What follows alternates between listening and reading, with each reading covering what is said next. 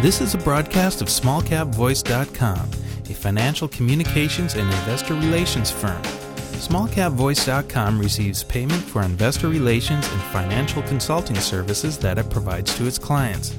You should assume that officers, directors, and employees of SmallCapVoice.com or financial analysts mentioned and their families hold a position and intend to trade in these securities for their own accounts.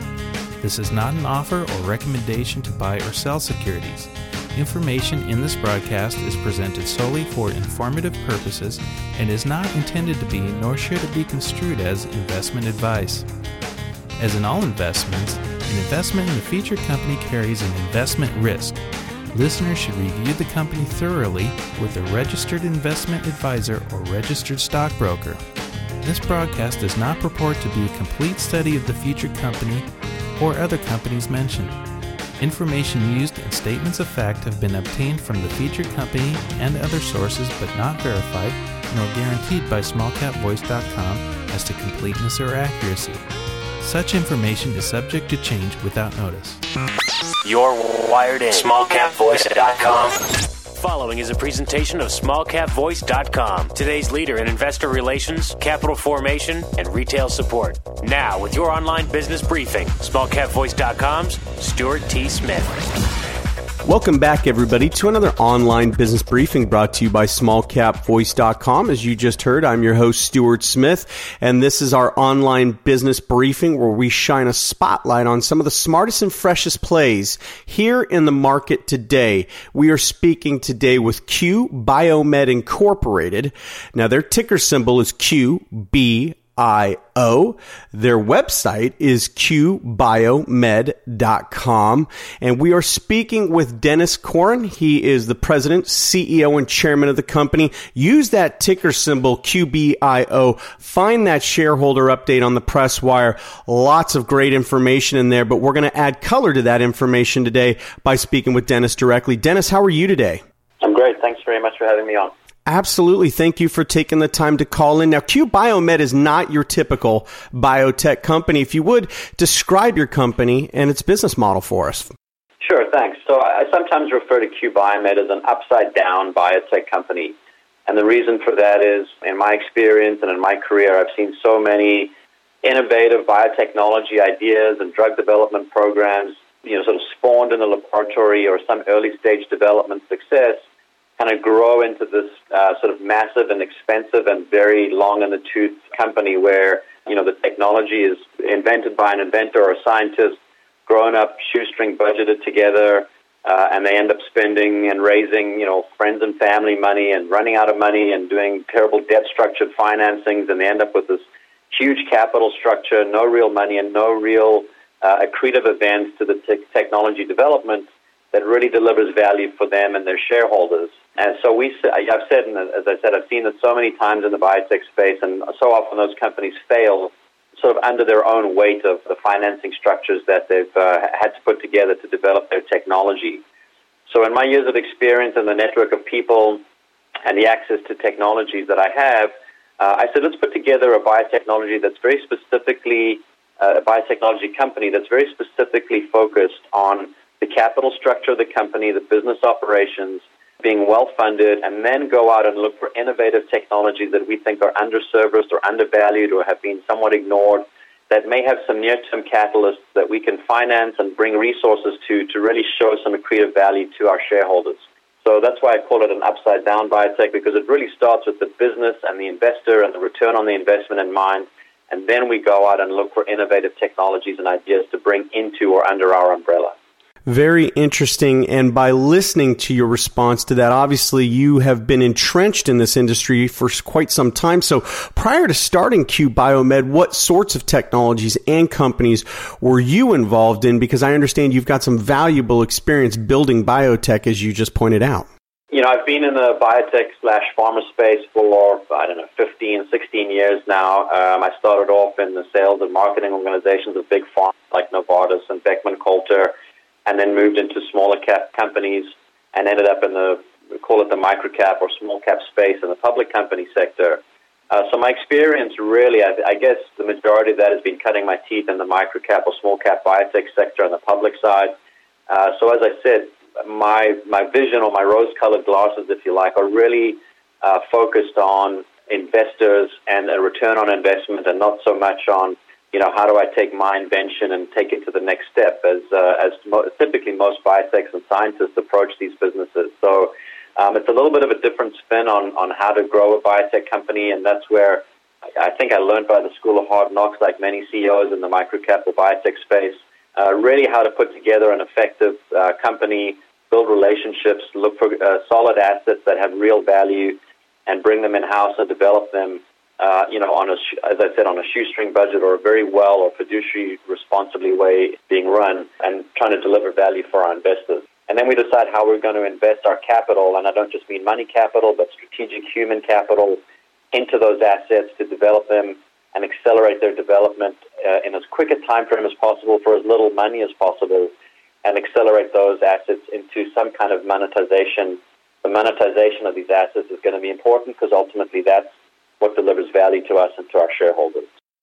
Well, as I mentioned at the outset of this interview, listeners, Q BioMed provided a shareholder update early here in 2019, and Q BioMed appears to be on a very rapid course. A lot of things happened, as pointed out in that update, in 2018. Let's talk about the Metastron acquisition you recently made. What's the thinking behind that? Sure. So Metastron is a global brand was owned by GE Healthcare, and we negotiated the acquisition of that asset from them over the last couple months, and we closed that deal very recently here in December. So we're really excited to bring on a drug that's been on the market for several years. It has market authorization in 22 countries, so that really springboards our opportunity to start developing a global revenue stream, and accelerates that prospect for us significantly quicker than we ever anticipated with our generic version of the drug, strontium chloride. The reasoning behind the acquisition of this drug and the whole program here is that we believe that this patient population that is serviced by this drug are being underserved quite significantly. So Metastron and strontium chloride 89 is a non-opiate-based pain analgesic for patients that are suffering from late-stage cancer that's metastasized to the bone. Just hearing those words, cancer that's moved or metastasized to the bone, sort of should make you feel very uncomfortable, as well it should, because it is an extraordinarily painful condition to be suffering from. So as the cancer starts to grow in your bones and push on all the nerves and surrounding tissue, it really creates debilitating pain, and these patients are very heavily dosed on the first-line type therapies, which are morphines and fentanyls and other opiate-based drugs. Metastron is a very, very effective palliation drug. There have been over 11 clinical trials that have been done to show how effective it is. It's been in the market for several years. And as opposed to getting 4 or 5 doses of opiates, which lead to all sorts of side effects and brain fog and constipation, and literally leaving some of these patients in zombie-like states, a single injection of Metastron or strontium chloride, which takes about a week to reach its maximum potency, but that can last up to 6 months and sometimes even a year of being pain-free, or being able to manage your pain significantly better. Some of the doctors and some of the the research that we've done as we were moving into this market and doing our due diligence, one doctor called this a Lazarus-type drug, because there are patients that have been literally on hospital gurney-type beds or in wheelchairs, and any kind of movement was so painful for them to bear that they literally couldn't move. And after being treated with this drug, I had one doctor say, 3 weeks later, of a guy that came in a wheelchair and just could not move. His wife barged past him as they walked into his office, ran up to the doctor and told him, "Could you please tell him to stop mowing the lawn? He's got cancer, for goodness sake." So here's a guy who was literally on his bed, couldn't move, and 3 weeks later was out mowing the lawn and just getting on with his daily life, as many of these patients should be able to do at this stage of their disease. Live their lives in as best quality as possible, as pain-free as possible, being able to spend time with their families and their loved ones, and doing the things that they love to do, whether it's golfing or bowls or gardening or just being outdoors and living a better quality of life, disease progression. So we know that the drug has been underutilized. We think there's a huge opportunity for us to rebrand and reintroduce this drug to the market. It hasn't been marketed for several years. It was not part of GE's core product offering, and quite honestly, they kind of ignored it. And this gives us the opportunity to really focus the messaging and get this back into the oncology departments and radio-oncology departments, not only in the U.S. but around the world, and drive the message that there is a very effective non-opiate-based therapy for these late-stage cancer patients that's very, very effective. I'd like to add that not only is this a great palliation drug, but there are several studies over the years that this has been in the market that show overall survival benefits of this drug as well. Several phase 2 clinical trials that have been done that show very significant survival benefits when used in combination with other chemotherapeutics. This is also something that's been ignored and why we see incredible value in the brand Metastron and in our program. Our intention here is to take some of the phase 2 data, phase 2 clinical trials, and reinvigorate them and present this data to the FDA in as short a time frame as possible to get the labeling expanded from just a pain palliation drug to an actual cancer therapeutic drug. And for your listeners and those that are interested, I'm sure you're aware that a cancer therapeutic drug has a very significantly larger sort of dollar value or value attached to it than just a pain palliation drug. A very similar drug in this space that has an extremely limited indication for a very small patient population in the prostate cancer sector does about $800 million a year in revenue with a very small overall survival benefit. So we see a huge opportunity here to expand the label as a therapeutic drug, and our indication is significantly larger than that other drug with basically all comers. So all solid form tumors that have metastasized to the bone, we think we'll be able to attack that entire patient population as a therapeutic drug, and then that takes our revenue projections into the several $100 million if we can prove that clinical data out in a clinical trial or a post-marketing study. So along with the revenue that comes with Metastron and the strontium product as a palliation drug, we see a very, very significant blue sky or a big sort of moonshot opportunity with this drug at the tip of our pipeline as a commercial opportunity. Fascinating, and what an incredible validation you provided for Metastron as well. Well, Denis, right now the word on the street about Q BioMed is that you've got some potentially transformative catalysts coming up. Can you talk about any of them with us today? Sure. So I think what's really important is, for your listeners and for our shareholders that are following along, is that we now have a very deep pipeline of very significant products and value opportunities and catalysts and milestones with each of those assets as we progress into this year. And a lot of the focus over the last year or so has been on the strontium chloride or Metastron asset because it's close to commercialization. And I guess the first real sort of commercial catalyst with that is we're awaiting FDA approval of the manufacturing facility in South Texas to be approved by the FDA. And once that happens, we'll be in a position to start producing the drug commercially and selling it in the United States, and then we'll start to move that application and the approval of that facility into the international jurisdictions for the Metastron brand. So that's a very significant catalyst. I think a lot of people have been waiting for that, as we have, and we've gone through several rounds of questions and answers with the regulator, and that approval could come at any time. So we're really excited about that and looking forward to commercializing a product here, and certainly in this quarter, first quarter of 2019. But I'd really like to draw attention to the fact that there's so much beyond that as well. And really importantly, the next asset on our pipeline, if people do look on our website or on our PowerPoint presentation, is a drug we call QBM001. This is a treatment for a rare pediatric nonverbal autistic spectrum disorder. And that's quite a mouthful, I understand, but as everybody knows, autism and the autistic spectrum disorders that go with that disease state are very complicated and very complex. And we're really excited to be looking at a product here that can address a very small subset of that patient population, but a one that's in desperate need of a solution. So these are very young children, somewhere between the age of 2 and 5, that because of this autistic spectrum disorder, eventually, or they either stop learning how to speak or communicate, or they never learn how to speak or communicate and become minimally or nonverbal for the rest of their lives. So you can imagine that affliction for them and their parents, their caregivers, just their entire family unit or community around them, never being able to actually have a conversation with anybody, or a parent not being able to have a conversation with their child. So emotionally, it's extremely debilitating. We see significant upside and significant opportunity for these patients to be able to continue to live somewhat normal lives, certainly being able to communicate much better with their parents and their families. And right now, there's absolutely no therapy available to them. So this is a rare disease opportunity for us. As I mentioned, about 50,000 patients around the world. We expect to be putting this drug into the clinic in the summertime of 2019. So talking about catalysts, leading up to that, there'll be several catalysts as we put the pre-IND package into the regulators, get the IND in and approved to start that clinical program.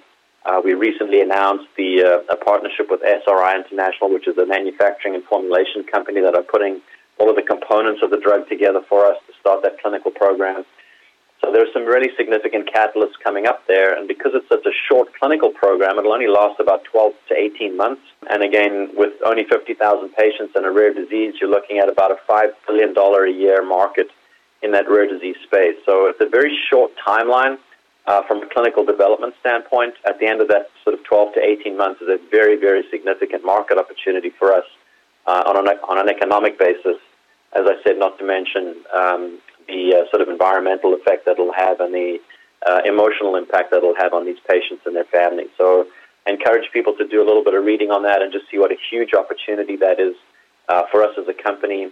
And we've already had significant interest from all of the hospitals that are looking to participate in our clinical trial, as well as some of the big advocacy groups out there in the autism space that are really excited about the opportunity and the prospect of something to help these very young kids move forward with their lives. Well, listeners, once again, we're speaking with Denis Corin, President and CEO and Chairman of Q BioMed. The company is traded on the OTCQB under the ticker symbol QBIO. Go ahead and find more information about the company at their website, QBioMed.com. Well, Denis, I'd love to have you back to talk about the importance and markets for some of the drugs that are both in your pipeline and are already in your portfolio. But for now, if you could, talk to me about the programs we may see INDs, which stands for Investigational New Drugs, listeners, or data for in the first half of 2019, if not sooner. Sure. So just specifically INDs, we're expecting to get the IND for QBM001 in the first half of 2019 and start that clinical program in the summer of 2019, and that's for the drug for the rare pediatric nonverbal autism spectrum disorder drug. So we expect that to happen in the first quarter here with the pre-IND application, and then the IND application will follow that fairly shortly after that, and then the clinical program to start in the summer. We're also hoping to have an IND prepared and some pre-IND meetings for Utricide B, which is our liver cancer drug, towards the end of the first half of this year and into the second half of this year to start that clinical program or get the hospitals lined up to start that clinical program later this year or very early next year. That's also a very exciting opportunity for us. Very few drugs in the liver cancer treatment space and just a massive market. It's one of the only cancers where the cancer incidence rates and treatment rates are actually increasing rather than decreasing. So it's a really important therapeutic, and we're excited to be bringing that forward.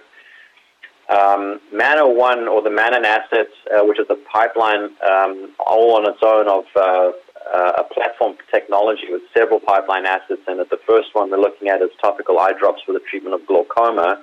It's a massive, massive market, 70 million people around the world suffering from glaucoma, and no real new drugs have been marketed in the space for 20 years.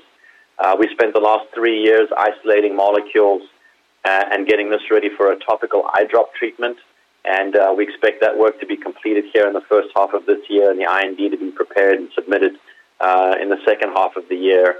And again, that's a massive blockbuster opportunity for us, and we're really looking forward to putting that into a proof of concept clinical trial. But because of the size and scope of that drug, there's already been a significant amount of interest from other pharmaceutical companies in that platform and what we're doing. So as the catalyst goes, we think getting into the clinic and getting the IND prepared are going to be great catalysts. But there could be some other interest from a business development standpoint as well. That would be some great validations for us as we move those platform technologies forward as well. Well, Denis, I want to thank you so much for your time today, your personal insight into your industry, and, of course, your company. We look forward to great things from you and your company here in 2019 and well beyond. Thanks for your time today, Denis.